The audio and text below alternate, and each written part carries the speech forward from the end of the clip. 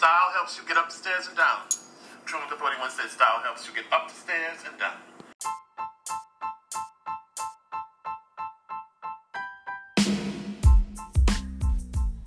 Hello everyone. Usually I say hi guys, but then we are all so touchy about gender these days. And so it's a bad habit that I am working on. Welcome back to You Have to Wear Something. And at this point, you know that what you wear is never just what you wear.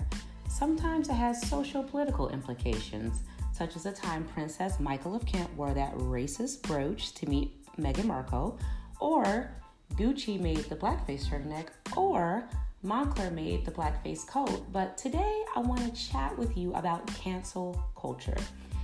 Millennials are notorious for block and cancel culture, and while you do have to set boundaries to love and care for self, blocking and canceling something or someone does not replace constructive communication and critical thinking. So I love fashion, clothes, style, whatever you want to call it, and that's why we're here. And I especially love designers of color, and I was listening to Dapper Dan have a riveting conversation about Gucci and the blackface controversy on The Breakfast Club. And this is why I love OGs, because they come from a slower time where it took time to get the knowledge. You had to research and read and listen to those that came before you, not Google memes and instigate in comments online. Growing up in Harlem, Dap was in the streets and had a relationship with the Nation of Islam, Five Percenters, Black Panthers, gangsters, and so on. He was present as hip-hop was being created alongside Black gangster culture that was being created during the time of crack.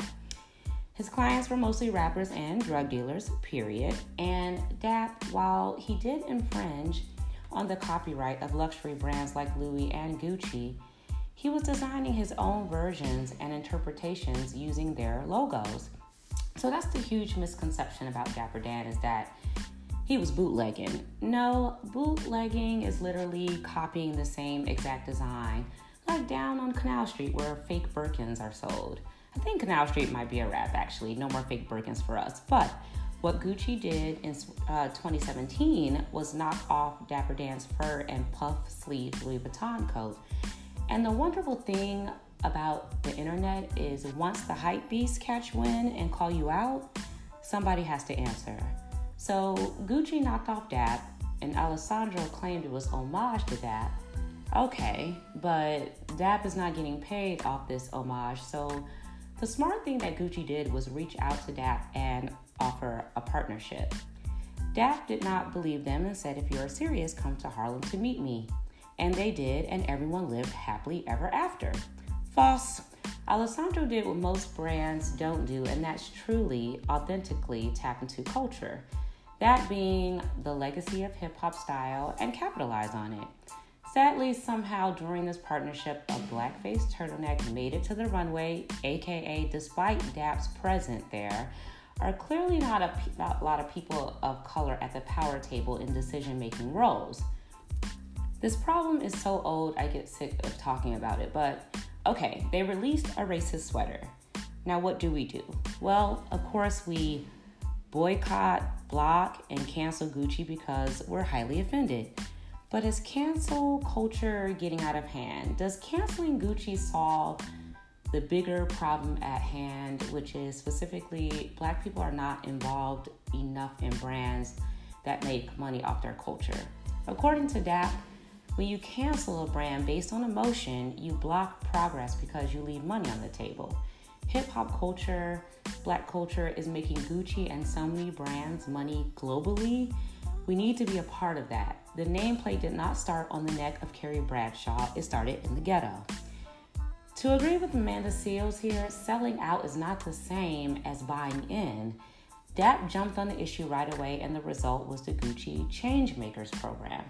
A program that includes 3 separate tiers: the Gucci Changemakers Fund, a scholarship program, and a company-wide volunteering initiative. All 3 programs are meant to foster racial diversity in both the company and the fashion industry as a whole, with emphasis on the African American community. And from what I can see, Dap is holding Gucci accountable, and that can only be monitored from the inside, proving Dap's point. You have to be mature enough to think critically at how we can benefit from their mistakes and foster change. Well, many Black people responded with, we'll build our own brands and buy Black. Well, how did that go for Carl Kanai, Fat Farm, Sean John, and others? Why doesn't DAP just start his own line? Well, we would all love for that to happen, but it's not that easy. Who owns the textile companies? Who has the distribution? According to DAP, there are not enough wealthy Black people to even support an all-Black luxury brand. We have to think bigger. So our market is the culture, and the culture sells out globally for Fendi, Supreme, Louis, and most of the luxury brands. And we, yes, I am Black, we need to get that global money, and we need their infrastructure, but we won't get it unless we get inside these businesses and learn, and later we can sustain ourselves with similar businesses. I will be the first to admit that Black people are emotional, and rightfully so. We've been through so much and still going through it, and we're fed up. I fully understand not spending your dollars where you are not wanted and accepted, but a boycott from Black people is not going to put these brands out of business. So what's the alternative? Join them and affect change from the inside. There's nothing progressive about preaching to the choir. We all know what's wrong, but how do we let them know and prevent it from happening again? Moncler created several products with blackface a few years back, and of course, the call to cancel Moncler went viral. They apologized, and now Will Smith is the star of their latest campaign, and Will's comment feed was filled with, "Nah, bro, Moncler's canceled." Well, I think Will could have requested maybe a Black photographer for the campaign or something. I think having a Black spokesperson is a step in the right direction, and like DAP said, the Changemakers program is a beta project that other companies can follow if they are serious about making changes around diversity, equity, and inclusion. And now we are already hearing that Jay-Z is canceled. After it was announced he reached a deal with the NFL through his Roc Nation company to produce the halftime show and position Jay to be the first Black owner of an NFL team. I will repeat that. Jay-Z may become the first Black owner of an NFL team. And y'all going to cancel him because Cap was not rehired?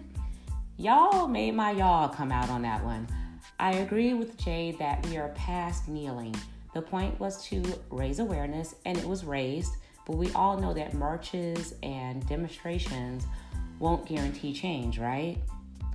Dollars, representation, ownership, these are the things that truly affect change. Cap received $50 million from Nike and an undisclosed amount from the NFL. Cap does not need a job, and more importantly, Cap has a greater job as an activist, a direct result from his kneeling. For specifically Cap, mission accomplished. Furthermore, if Jay owns a team, he can hire back Cap if he wants to, or negotiate that, or we won't have this leverage unless we are on the inside. And I was surprised that so many really intelligent folks are against this. Black men have been winning Super Bowls for white-owned teams, not just the NFL. For years, we've been watching the games and buying the merchandise for years. We are overdue for some ownership and representation. A seat at the table is the only way effective change will occur. While kneeling, marches, and the removal of statues feels good, warms our hearts when we see it, in a capitalist country, the truth is, if we don't get active in the business of it all, change will remain out of reach. So the next time a brand makes a racist out-of-touch t-shirt, and trust that they will, don't cancel them. Make them accountable and make them invest in you and all your friends. And as always, till next time, peace.